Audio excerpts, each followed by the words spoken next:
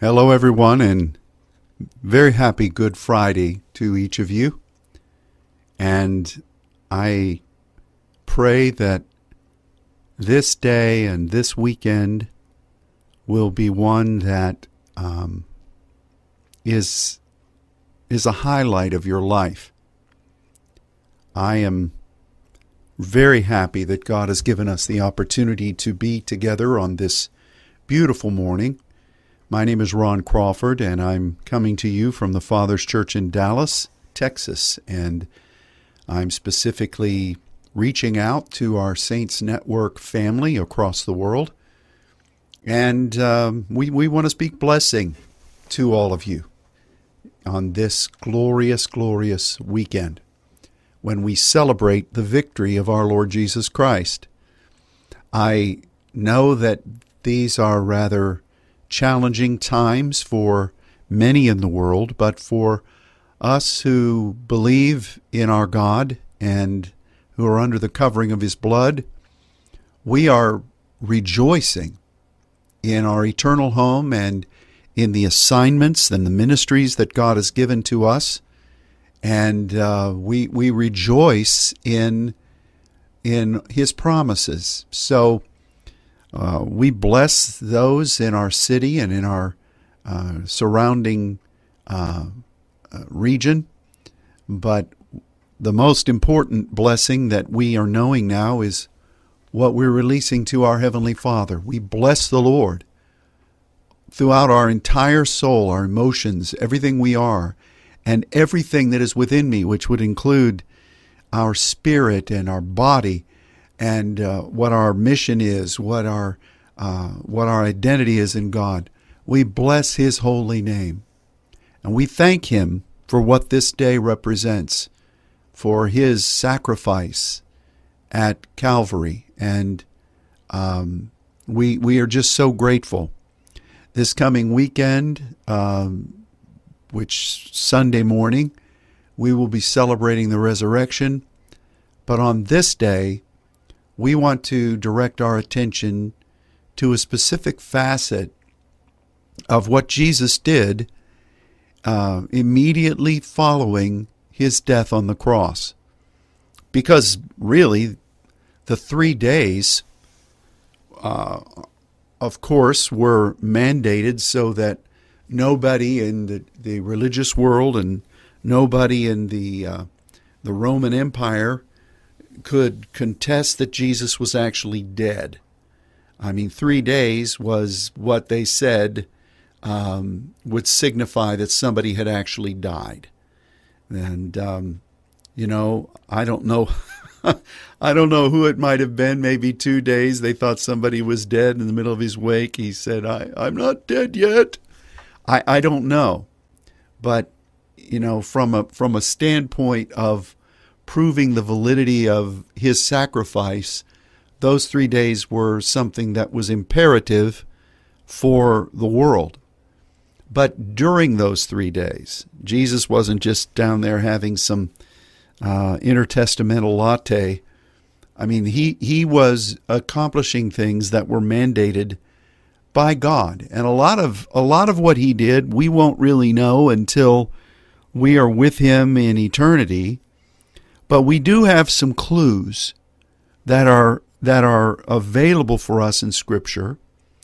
I have spent the past couple of days during, as part of the regimen of study I've been doing, I've been working on a lot of different other things, but I have been reflecting on what other people's opinions are about those 3 days.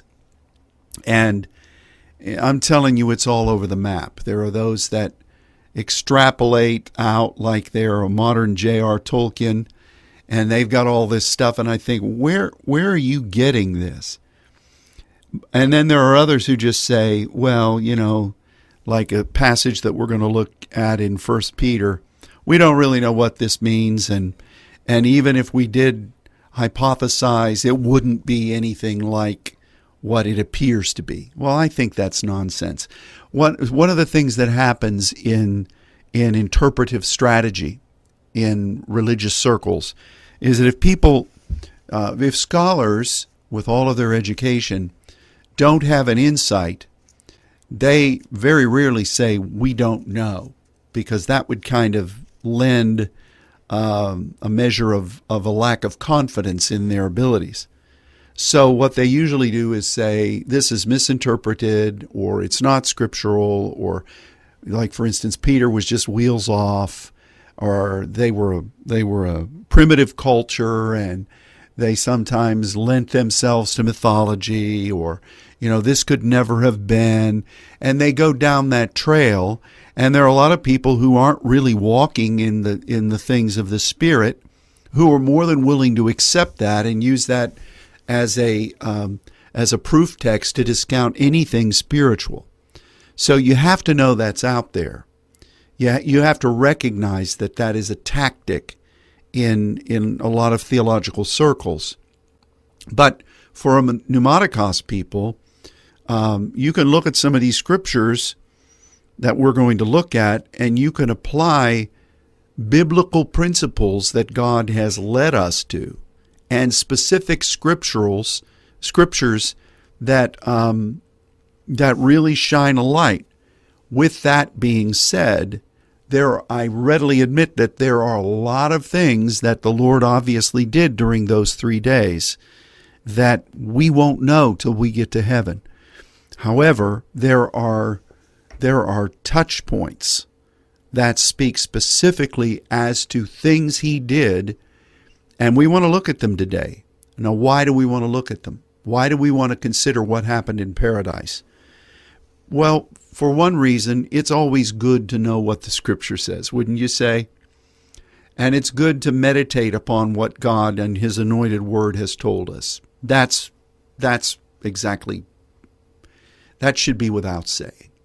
Secondly, if we can learn anything further from the Word of God about what our precious Savior did for us, we want to know that so that we can be informed, so that we can give Him thanks, so that we can take advantage of why He did that.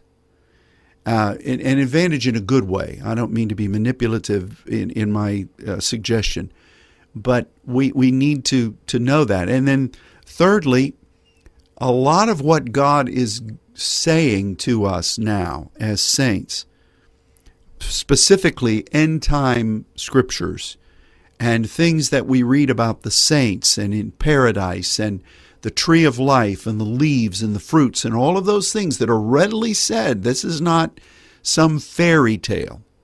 These are readily said in the Scripture. If we have a bearing as to the setting upon which they are evolving and why that setting is there and what Jesus did to provide for that, that's foundational footing. We want to know that. So I know that in a little while, Pastor Fulton's word is going to come up on Facebook, and we rejoice in our brother Robert, and we're looking forward to that.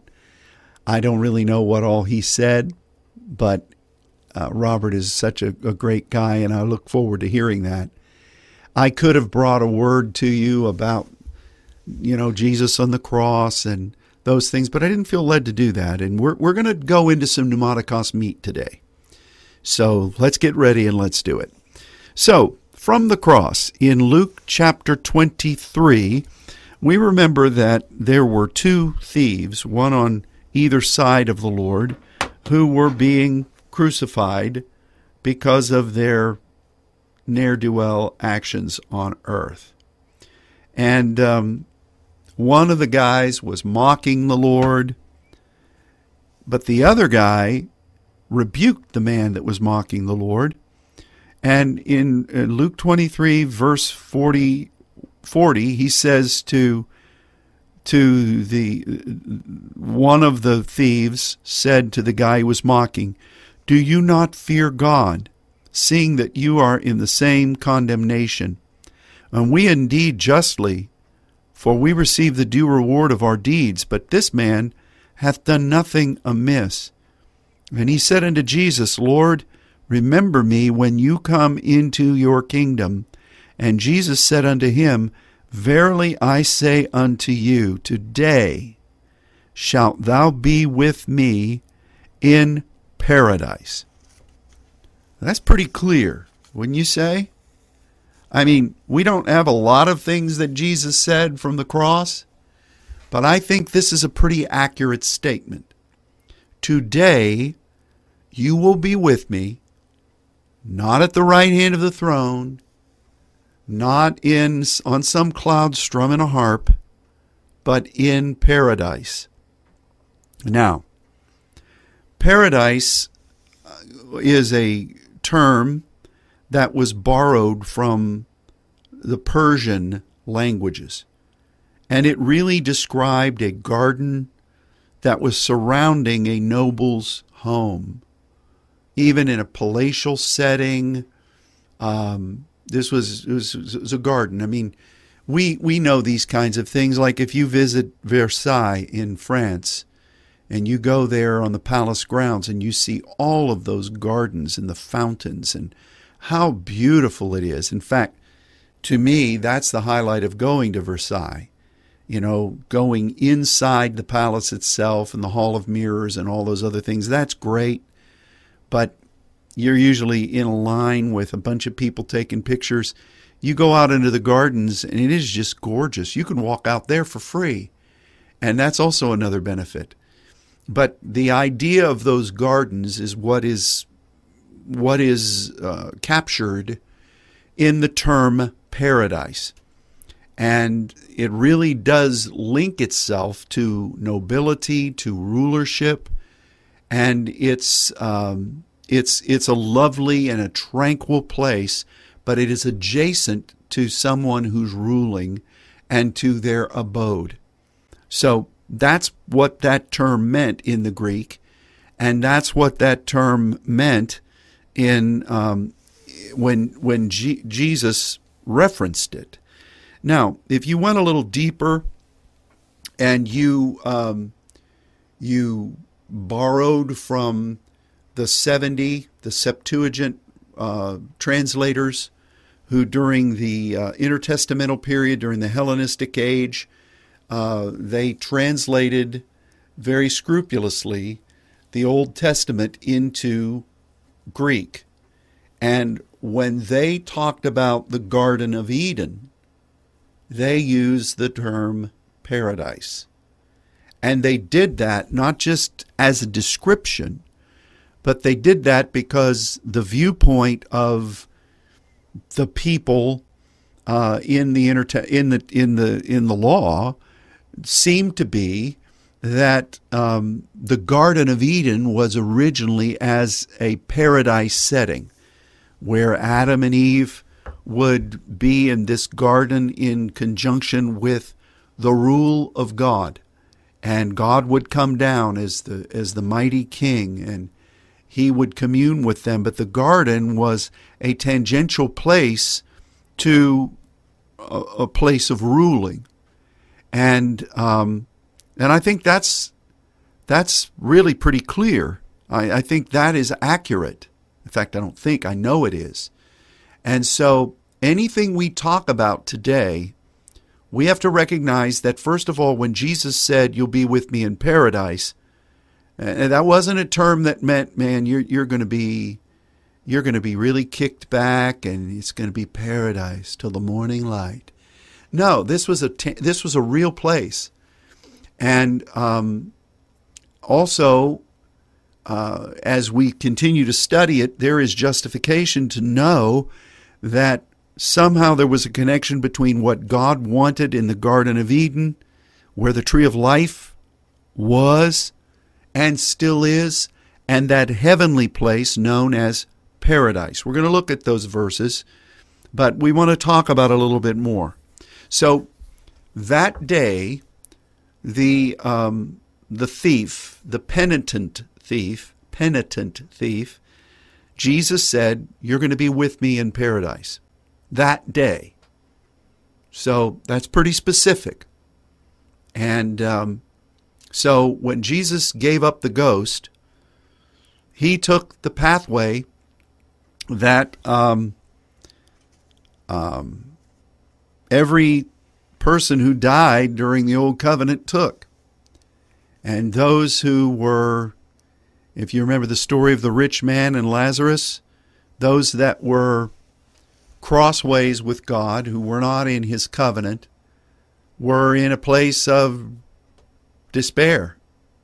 You know, the rich man, give me a drop of water to cool my tongue. Let me go warn my brothers that they don't come here. And Jesus said they have the prophets. You know, I don't want to go off on a tangent, which I am prone to do. But there are those that are just totally discounting the prospect of eternal punishment for anybody. And they say that when Jesus gave his life, that's for everybody. You know, everybody's already saved. How could a loving God put people in eternal punishment? Well, there are a lot of scriptures that say that. So when you adapt that kind of viewpoint concerning the afterlife, you better get some scissors ready, because you're going to be snipping out a lot of scriptures, and not all of them are ones that you can debunk as not being anointed. So Jesus talked about the rich man and Lazarus, and the righteous ones were in what was called Abram's bosom, and that's where Lazarus was. So Jesus went, and obviously he went into, was about to be, now I'm extrapolating now, he was about to be processed when all of a sudden he began to declare, obviously, that he had been wrongfully killed, that he was sinless, that he had fulfilled the law, that he was not to have been sacrificed in that way. And this obviously was what happened first. Now, I don't know how long into his being in paradise before he did that. We don't know. But in 1 Peter, we have the wonderful apostle giving us two views of what Jesus did in those 3 days between the cross and his resurrection. And I think if anybody, Peter would have known. He would not have been speaking as an ignorant Yahoo from a prehistoric society. Peter said what he knew, and he didn't go beyond what he knew. In fact, we know that about Peter because he was very bold. In fact, he even referenced the Apostle Paul in one of his writings and said, you know, a lot of the things our brother Paul speaks are really mysterious and they're hard to understand, but we know that they are of God. So Peter was not given to imagination. He was not given to anything other than what he knew. And he didn't really press the envelope in a lot of things. But what he did say, some of the things he said were really startling. And of course, Peter and Jude are really almost bookend kind of writings. And you need to take them as factual. You may not understand everything that is there, but what they said was spot on. And so we know that Jesus spent time with Peter after his resurrection. We know they had private meetings. We know that they talked. And I know that also Jesus spent time during those days between the resurrection and the ascension teaching his disciples about the kingdom. And so Peter wasn't just talking nonsense here. He was not talking nonsense. He was not talking nonsense. So we're going to look at 1 Peter 3 and then 1 Peter 4. And 1 Peter 3, verses 18 through 21 says this: For Christ also hath once suffered for sins, the just for the unjust, that he might bring us to God, being put to death in the flesh, but quickened by the Spirit, by which also he went and preached unto the spirits in prison, which sometime, and that word sometime doesn't mean every now and then, it's a word that means from ancient time or on a continuing basis at a time past, were disobedient, when once the long-suffering of God waited in the days of Noah. Now that, when the ark was preparing, reminds me of the King's Speech. Remember that movie with Jeffrey Rush and Colin Firth, and it was about World War II, and the king had a speech impediment, and he says, well, you can say an in front of it and roll into the word. So here's an preparing, wherein few, that is, 8 souls were saved by water. The like figure whereunto even baptism doth also now save us, not the putting away of the filth of the flesh, but the answer of a good conscience toward God by the resurrection of Jesus Christ, who is gone unto heaven, into heaven, and is on the right hand of God, angels and authorities and powers being made subject unto him. Now, this says in 1 Peter 3 that when Jesus died, he spoke. He preached. This is kerusso. And this is a declaration. This isn't a teaching. This isn't a line upon line from an understanding point. This is a decree. I'm sure he declared and decreed. This is a decree to these spirits who were disobedient. And word disobedient there, and I, just to verify, I checked this out in 4 different lexicons and read it. This always has to do, this particular term, with defiling the eternal will of God. And so, basically, these demons were in prison. These fallen angels. They had been doing all kinds of things during the days of Noah. This wasn't just the 4 that are enslaved under the river Euphrates in chains that are going to be released probably pretty soon into the world. This is all of the demons that were functioning in a measure of disobedience. And somehow, this particular pack, not just the 4 that were enslaved in chains, but there's a whole bunch of them that were in prison. And they were there. What were they doing during Noah's day? Well, they were on the continuing quest of trying to destroy God's work, his intent for mankind. Yes, there was the mating of demons with the women of the earth and giants, those spiritless beings that were just a terror, threatening to destroy the creation that God had made. And God said, finally, enough, my spirit will not strive with this anymore. And the whole process of Noah partnering with God, being the Nakam of God, was engendered. So Jesus was addressing these demons, and he was making decree about that whole structure down there. And really, he was talking about the days of Noah, which we're coming into again, as it was in the days of Noah, so shall the end of time be. And stay with me now.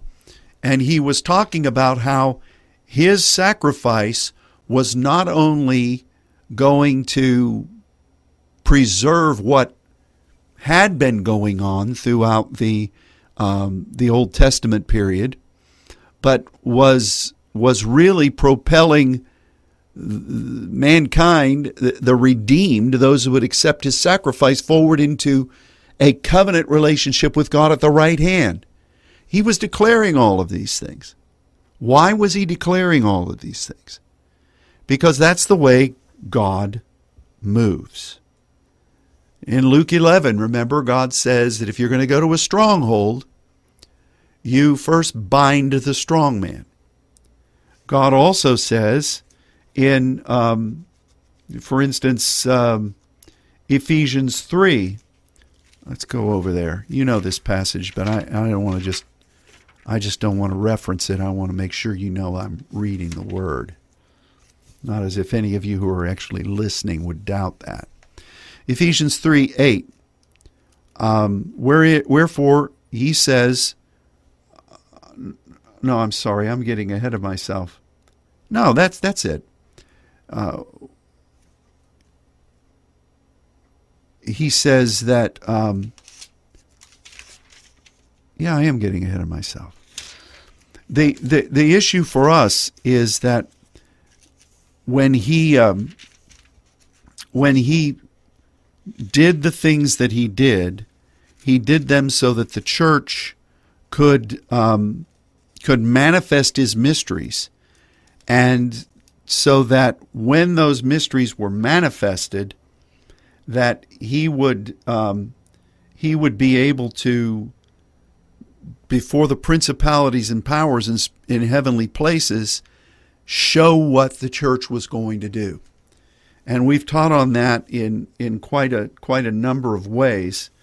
I know that the Lord does everything in perfect sequence. He does it so that whatever he has established is declared perfectly. And he does it so that the enemy will never be able to say, oh, you cut a corner here, or you did this, or you didn't do that.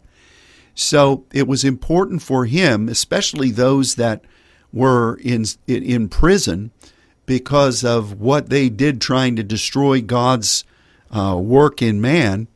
It was important for them to know, first of all, that, look, what I have done here, your cohorts that are still out and free, they crucified me, and they did it wrongfully.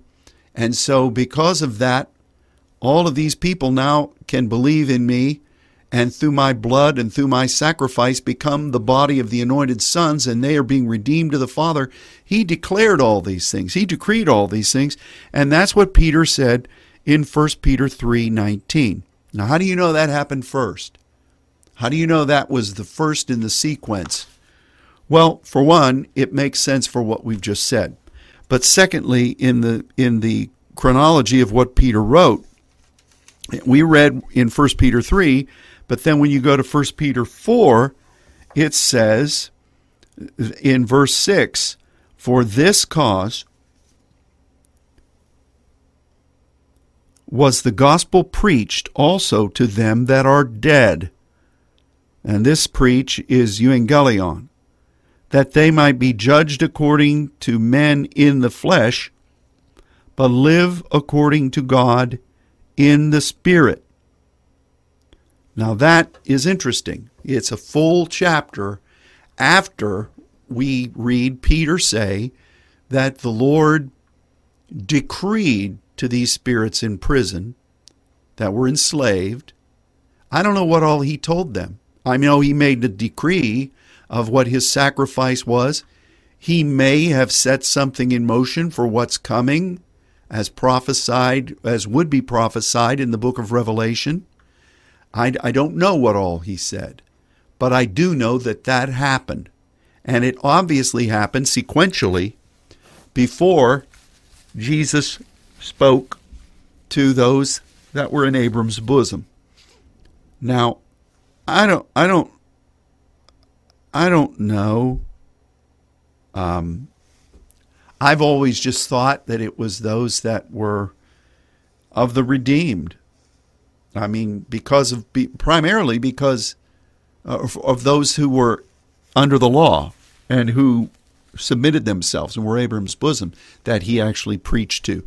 And then they had to accept him on behalf of what was going to happen next. God's good about that. He gives people chances. I personally don't believe that he gave the opportunity to those that had rejected him when they were on earth. Because even when the rich man was saying what he said, the Lord said, they have Moses and the prophets. If they won't listen to them, then Even if you went back from the dead, they wouldn't listen to you either. So I think in light of that, I think once they were down there in that perilous place, their hope was gone. But all of those who were classified as the dead, whether it was David or whether it was Elisha or whether it was Samuel or whoever it might have been, they all had to accept him, which I'm sure they gladly did.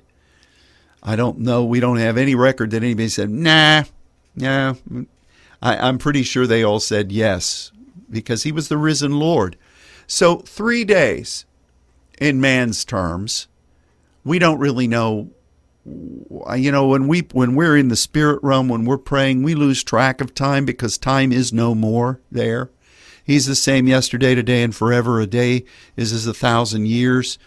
So we don't really know the sequence of time in paradise, but we know that he went to paradise. We know that this man on the cross was with him there. We know that he decreed to the spirits that were imprisoned down there, who were obviously trying to destroy God's plan for man, and Jesus made declaration to them. What about the ones that crucified him? What about the ones that were up there? Well, they were going to continue to be theatroned. I mean, we've seen them regularly. I mean, they're getting a solid dose. Jesus didn't free those spirits who were down there in prison. He declared to them. Obviously, they're still there, and they were not going to be able to do anything about what the church is doing today at this point in time. So God, being as fair as he is, was making these declarations to them. And then Jesus came and preached to Abram and to all the others that were there. And I just think that's great. But the chronology of 1 Peter speaks this forth. And, you also have, as I said, in the conjunction with Jude, you have reference to those that are enslaved in chains of darkness. You have a twofold theatron. You have this theatron that, first of all, was declaring that Jesus' sacrifice and what it meant, that he was sinless, and that gave him the authority to really initiate the new covenant. And to, who knows? I have a feeling that, there was a lot of catching up to do. Let's just say, for instance, that when they first went down, Jesus and this fellow, when they first went down, it really rocked the place. I mean, it really shook the place. So much so, you had the veil of the temple being rent, the old covenant being done, well, I don't want to say done away, but the old covenant being amalgamated into the fullness of the new covenant. You had saints rising up out of the grave. So some who had died were coming alive. And so there was a shaking that was really scrambling the whole system that had been in place for a long time. And so Jesus goes, he makes it clear that he is there, he's there illegally, and then that sets the stage with his sacrifice for the new covenant and redemption. He makes this declaration to those spirits that are down there, and then he begins to preach the gospel to all of these ones that are in paradise. And I'm sure that he talked with them, he fellowshiped with them, he undoubtedly spoke about, Moses and Elijah already had seen him. They were with him on the Mount of Transfiguration. Now, again, where Elijah was caught up in the whirlwind, so he was up in heaven. I don't know whether God let him come on down there to be with the rest of the Old Testament folks. That wouldn't, for this moment, I don't know that. That's just me hypothesizing. But Moses was there, and Moses already knew him because he'd just seen him. And undoubtedly, did you ever think about that when Moses went back down? And he obviously was talking. He was the lawgiver. He was sharing with Abram, probably. He was sharing with Sarah. He was sharing with Samson. Well, it's arguable whether in that last moment when Samson served and he gave his life, I think God probably looked kindly on him there. It was Samuel and with Nathan and all of these others. And so Jesus preached to them, and they had to come to a point where they accepted him. But then he probably spent time talking to them about what was coming and what they were going to be knowing there in just a brief amount of time when he was going to lead them up into the heavens. You know, he was probably clarifying points when he talked. You know, on the road to Emmaus, those two guys that were lamenting and when Jesus rose from the dead, Jesus went from the Moses and the prophets and talked about all the things that were prophesied. That was hot on Jesus's thoughts. He'd probably just been sharing that discussion with Moses himself and with Abram and with all of the others. David was probably singing some tunes. I don't know how he would have fashioned a sackbut or a harp down there, but you know, he had to have something so that he could sing, or maybe just singing. I don't know. Hezekiah was even there. But, you know, when he came to the road of Emmaus, he just kept that conversation going. So for all that time, and he obviously told them, okay, now we're going to ascend to the Father. And so he was busy during those 3 days. And it was a rejoicing time. But according to the chronology of Peter, the first thing he did was set some things straight. And part of that was to the system itself, to the earth itself. He had to talk to the earth because creation waits the manifestation of the sons of God. He had to set things, obviously some things were stopped when the Garden of Eden was taken from the earth. And obviously the tree of life is up in heaven in the heavenly paradise now. So things were suspended. There were obviously things that Jesus was saying and declaring into creation. You know, you need to be ready now because the things that I created this world to know are going to begin to be known. And you need to await the manifestation of the sons. And, you know, so you had to have this demonic declaration.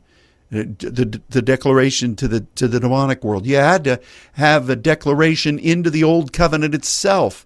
You had to have the curse being removed. You had to have the declaration into creation. You had to have the preaching to these dead in the law, and you had to have them accepting the Lord. You had to have that preparing for going up into the heavens. All of that stuff. There was a lot of things going on during these 3 days that we now celebrate. I think that's phenomenal. Don't you? So, I'm just looking forward to being able to gain further insights during these 3 days and to pray and see what God is going to say to us in light of what's coming in this season that we now have been brought into in the timing of the Lord. Now, I couldn't turn the page quick enough earlier when I was trying to look for Ephesians 3. It's Ephesians 3, I said that earlier, verses 8 through 11. Unto me, who am less than the least of saints, is this grace given, that I should preach among the Gentiles the unsearchable riches of Christ, and to make all men see what is the fellowship of the mystery which from the beginning of the world hath been hid in God, who created all things by Jesus Christ, to the intent now that under the principalities and powers in heavenly places might be known by the church the manifold wisdom of God, according to the eternal purpose which he purposed in Christ Jesus our Lord. There's that passage. So the Lord always makes whatever he's doing in mysteries through the church known to the principalities and powers in the heavens. That continues to happen. But then you turn the page into Ephesians 4. We're going to read a little bit of an extended passage. Let's pick up at verse 7, Ephesians 4:7. But unto every one of us is given grace according to the measure of the gift of Christ. Wherefore he says, when he ascended up on high, he led captivity captive, and gave gifts unto men. Now he that ascended, what is it but that he also descended first into the lower parts of the earth? He that descended is the same also that ascended up far above all heavens, that he might fill all things.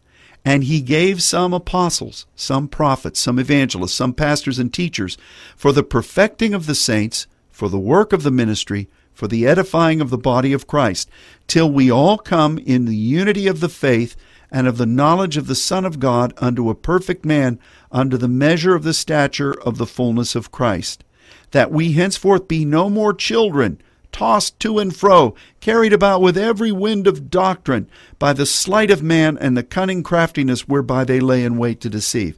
Paul goes on there, but this is an astounding word. And once again, it speaks unequivocally about Jesus descending and then ascending, and him leading captivity captive and bringing it up for God then to release gifts, to release the doma, to release the tetheme of the fivefold offices. And, we've often said that, this is till we all come in the unity of faith. This is in the sweet by and by. But really, think about this. Aren't we all coming in the unity of the right hand in faith right now? And the knowledge of the Son of God, aren't we walking in that? Unto a perfect man. We've talked about perfection. We wrote about that in the Thesaurus book and looked at that. Unto the measure of the stature of the fullness of Christ, so that we aren't children anymore, tossed to and fro. You've got a choice right now, and I want you to hear this. In this changing environment, in the spirit realm and on the earth, you're going to have to decide whether you are going to be tossed to and fro with every wind of doctrine, and there's a lot of wind blowing out there, by the sleight of men. There are a lot of people who are figuring out how can we turn this to our good, to either deceive people or to get them marching along to our religious bandwagon. And but you're either going to do that, or you're going to be in the unity of the faith, the knowledge of the Son of God, to a perfect man, and moving in the perfection of the saints for the work of the ministry and the building up of the body of Christ. Which do you want to be? Which do you want to be? The choice is yours. But when Jesus ascended, he led captivity captive after he preached. He descended into the lower parts of the earth, and he also ascended. Now, at some point, we need to figure out what this really meant, because Jesus could not, he could have done anything he wanted to, but again, God was doing this so that no point could be mistaken or accused of malfeasance by the enemy. Until Jesus was resurrected, dying illegally was a big thing. Of course, his sacrifice was paramount. But without the resurrection, that was a great work, but it wasn't a complete work. Do you understand? So when Jesus was resurrected, the first person he appeared to, other than the angels, was Mary. And he said a lot of things to her. I think we'll see, but I'm going to talk about this a bit more on Sunday. But he said, "Don't touch me, because I have not yet ascended to my Father." Now, let's look at this. There's a couple of things that had to happen, because according to Ephesians, when he ascended, he led captivity captive. So when he was first resurrected, he hadn't ascended yet, which is what he told Mary very clearly, right? Right? I have not yet ascended. Now, we know from the book of Revelation that when he appeared as the Lamb that was slain, and the little book was given, and he positioned himself at the right hand, and everybody up there was giving glory to God. What a wonderful thing. You need to read that again in these next couple of days. But I am assuming this, that when Jesus, the risen Lord, when he ascended, he populated all of these people who were in the lower parts of the earth in what was called paradise, because people were what made paradise. People were what in God's heart was what made the Garden of Eden. God didn't come down there to ride unicorns. He came in his spirit well, he may have. I don't know what he did. He came there to commune with Adam and Eve. And so I'm assuming that when Jesus was resurrected, he told Mary, "Go and tell them that I've risen." And he said, "Don't touch me, because I have not yet ascended." I believe at that resurrection, he led all of those people into the heavenly paradise. And then he, as the Lamb, and they could see this. They could see this, and they could behold this. But he went as the Lamb, the crucified Lamb, the slain Lamb, and he received that book. He took his place at the right hand, and then things were complete. Otherwise, you think he went there first, and then he came down out of the right hand. He said, "Okay, all of you, come on. There's the garden. In you go." I don't think that's what happened. I think they were in their position because they had already accepted him. He'd already talked to them. He'd already been risen, and they filled that place. And then they were able to watch with all of the others, the angels and the others that were there. They were able to watch as Jesus took his place. What a tremendous thing. What a tremendous thing. Now, how long after that, we don't know. How long after that, Jesus then, it wasn't very long. He came down and on the road to Emmaus, and then he walked through the wall, and Thomas, plunge your hand into my side. All of that happened. And, brothers, come out of the boat. I've got some food here cooked for you. And Jesus ate some broiled fish and honeycomb. It's all there in the scripture. Read it. I just read it a little while ago, so I know it's there. This is a glorious thing, wouldn't you say? It's a wonderful thing. But all of that went on in those 3 days, and then when the Lord came back down to earth, after captivity had been led captive and paradise was restored, and he took his place at the right hand, and there was great rejoicing. Then he came back down, and in those days leading to the ascension, he taught his disciples about the kingdom. He showed himself to many people. He talked to people. It wasn't a phantasm. It was a living, breathing, risen Lord. How glorious is that? It's just fantastic. So, let's go to the other two passages in the New Testament that specifically speak about paradise. okay? The first one is 2 Corinthians chapter 12, and this is the Apostle Paul writing. I've gone old school here. I could be using my little computer, or my little phone, but I'm using the Senior Adult Bible. I remember when these Bibles, I bought these, I did it from the church for our Senior Adult group, and we put them in Peace Chapel. But I got one of them up here in the booth. So I've gone old school on you here. 2 Corinthians 12, verse 4.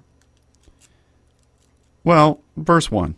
It is not expedient for me, doubtless, to glory. I will come to visions and revelations of the Lord. I knew a man in Christ above 14 years ago, whether in the body I cannot tell, or whether out of the body I cannot tell. God knows. Just in one caught up to the third heaven, and I knew such a man, whether in the body or out of the body I cannot tell, God knows, how that he was caught up into paradise, and heard unspeakable words, which it is not lawful for a man to utter. And then it goes on down, and because of the abundance of visions and revelations, the thorn in the flesh, the buffeting, and my grace is sufficient. We've talked about that recently, but it really pinpoints on paradise, and then these abundance of visions and revelations. But here you have Paul saying, and why would he say whether in the body or not in the body? Because there are a lot of times where you're caught up into the heavens, and it feels just like you're in your body, but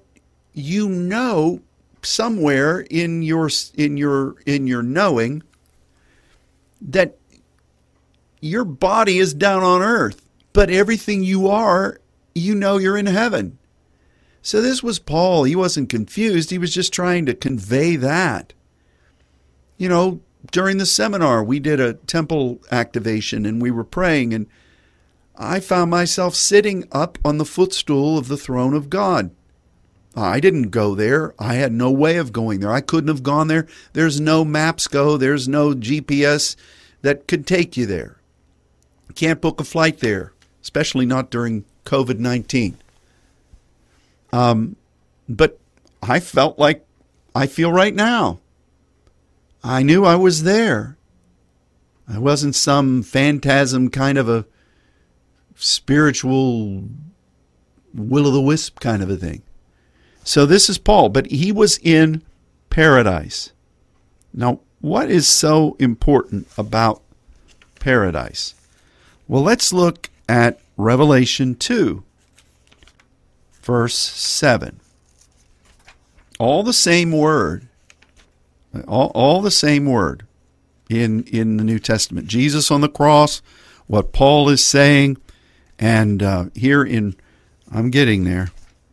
It's good to hear the rustling of the leaves. That's something old-timey preachers used to say. My leaves aren't rustling very fast here. This Senior Adult Bible, I think it's specially made for people that are getting older. It's even harder to turn the pages. Revelation 2:7. He that hath an ear, let him hear what the Spirit says unto the churches. To him that overcomes will I give to eat of the tree of life, which is in the midst of the paradise of God. Now, this is the risen Lord. This is Jesus appearing to John while John was on the Isle of Paradise, Paradise, the Isle of Patmos. And the tree of life is there. And we read a lot of other things about the tree of life throughout the in the book of Revelation. And we read about the leaves for the healing of the nations. We read about the fruits once every month, which is the privilege of the saints to eat. And we know that the river of God flows through here. We know that there are a lot of people that are fellowshipping there, the redeemed. We know this. Now, what would Paul say about unspeakable words? Those are unspeakable rhemas, things that were either hard to utter or things that were really not going to be something you could base with scriptural authority. Oh, no, let me say this right. There are a lot of things that we know are true that we're experiencing in God that we have biblical precedent to do. But a lot of the things that, like, we determine in intercessory times that God is saying or whatever, those things that we hear and experience are not equated with Scripture, because there's only one Scripture. The Scripture makes the way for us, but we don't build our life on experience. We build our life on Scripture. So when Paul says that it's these words are an unspeakable rhema, that means that those are rhema words for that time that he's experiencing, but he's not able to really make them something for you. It's informative, it's progressive in the work of God, but it's unspeakable. Even when he tells it, it's hard to say, okay, we just want you to know this, but you're not going to write it down and then the same thing's going to happen to you. And unlawful to utter, it's just saying, you can't base your foundational walk on these things. However, what was happening to Paul was true. He was caught up by the Lord, and the enemy detested him for it. Do you see that? It's all there in the same passage. The enemy does not want you having these experiences. He does not want you bringing revelation, progressive understandings from these encounters with God. But Paul very clearly says, what I experienced there was a rhema. And so it was for that time frame. It was an activation off of the Logos of God. But you need to know this, but I'm not saying that you build your life on it. And I'm not saying that it's equal to the law of the Scripture of God. But it's real. I'm experiencing it there. God brought me there. And because of that, the kingdom is progressing forward. And the enemy hates it. And because of that, I'm being opposed. And I came to the Lord 3 times and said, remove this thing from me. And God said, my grace is sufficient. And it goes on from there. Do you see that? Do you understand that? So, Paul was in paradise. It's where the tree of life is. The Scripture tells us that the saints are functioning there. You think, oh, that's just for the heavenly times and the sweet by and by. Well, let me ask you this. 3,000 years from now, what nations are there going to be that need to be healed by those leaves from that tree? You just think about that.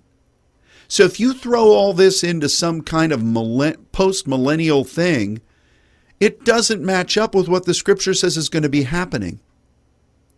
There's something that God is unlocking in this paradise, because all things are coming to a head.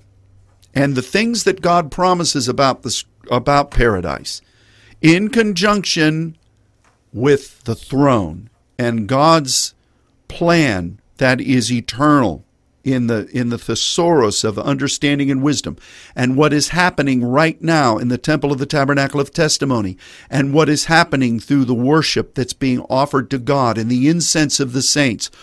All of those things are happening, but we must recognize the active and imperative promises that are being spoken of with what's going on there in paradise. That is going on now, but we don't build a doctrine on it. We don't say, like the Mormons, we've got this new Scripture.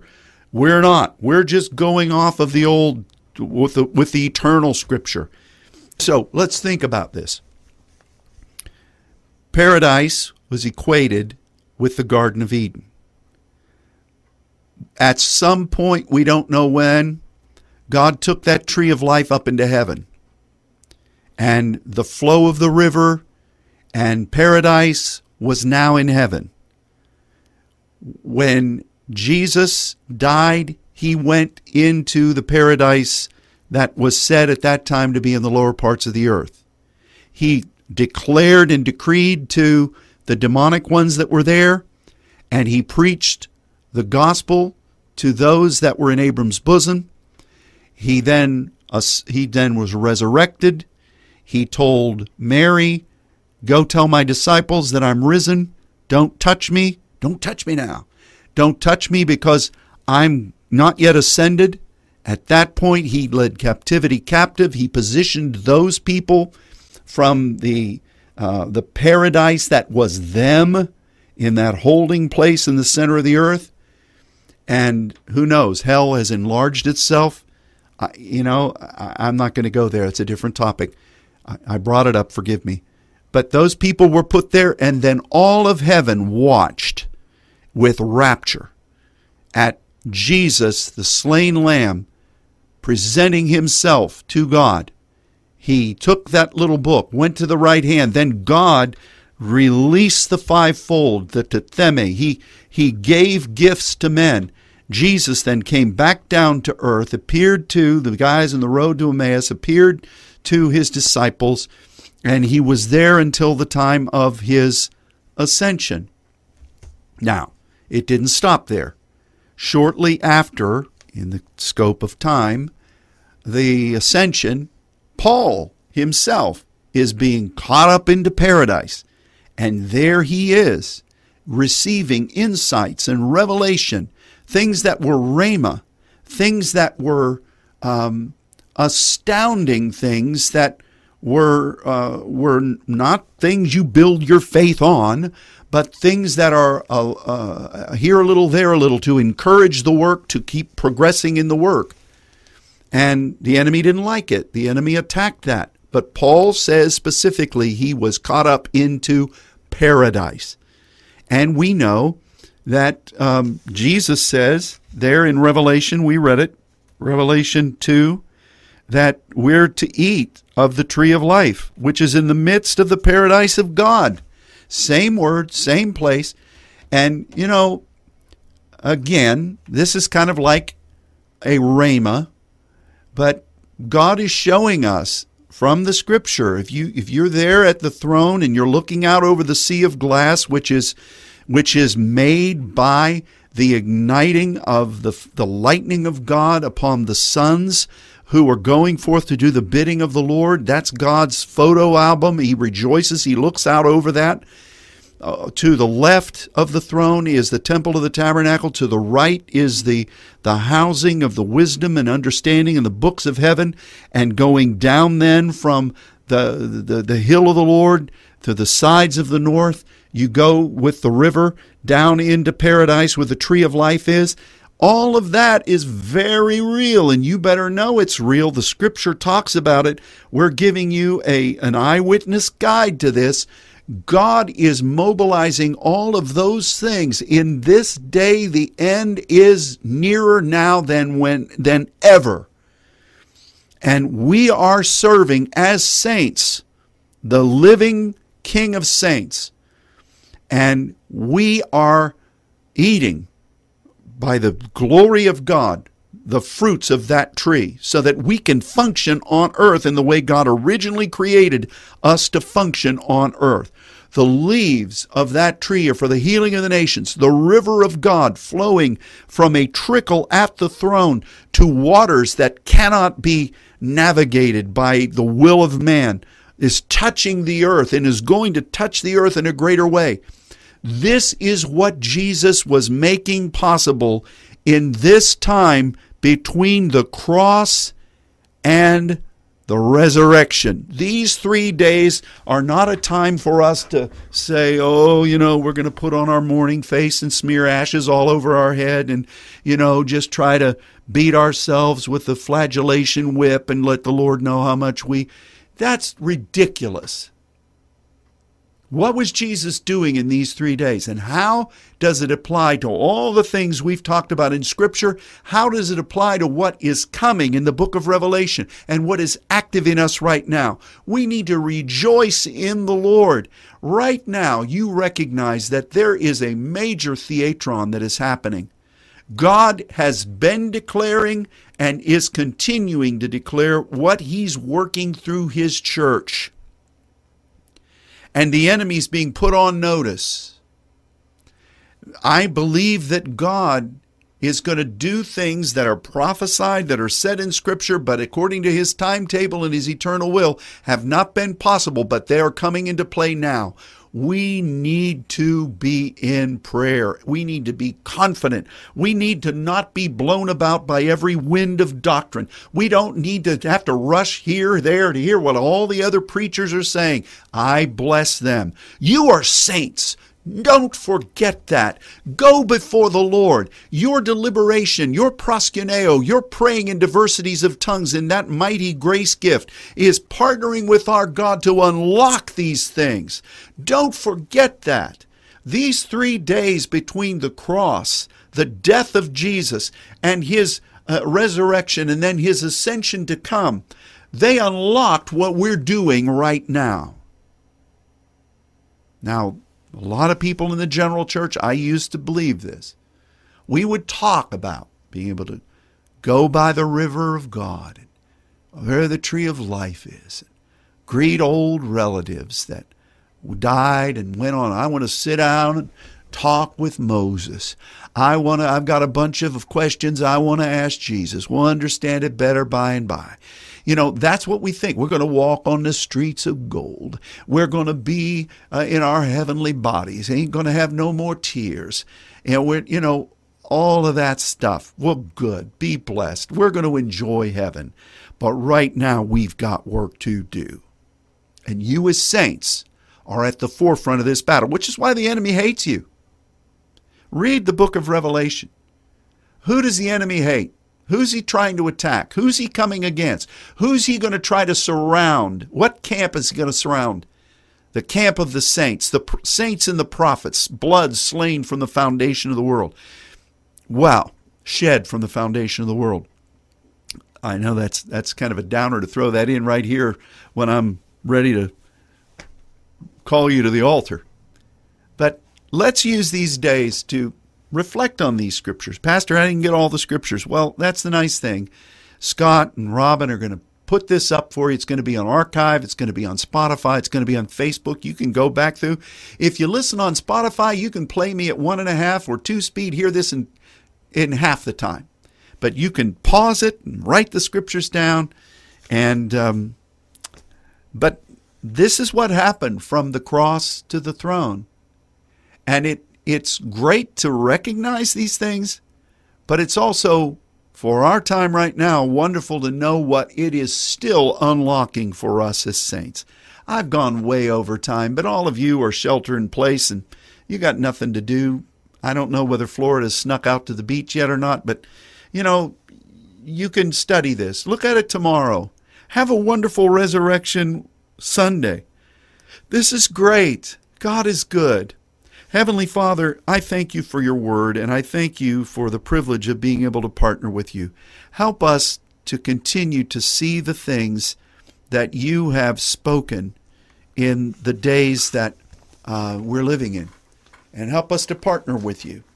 We love you, Father, for your goodness to us, and we thank you, Jesus, that you gave yourself so that we might know you, to be redeemed to our Father, and to serve you in this way. We ask nothing for ourselves.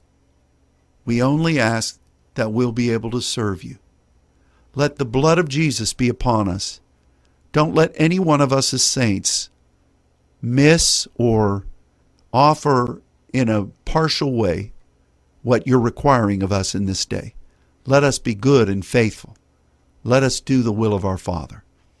And throughout these hours, over these next couple of days, let our commune with you be sweet.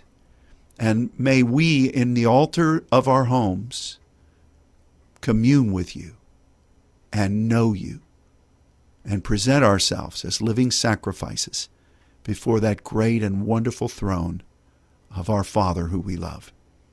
And we ask all of these things with great thankfulness to you in your precious name, Lord Jesus. And we seal them now in that wonderful name. Amen. Wow. Thank you for joining us. And I thank the Lord for the privilege of being able to reach out to you. And we love you all. We're praying for you. Use this time. It's in God's plan. Great things are ahead, and we give him glory for it. So God bless you in every way in this weekend, and we'll look for you again on Sunday or whenever you can tune in and listen on archive. God bless, and goodbye.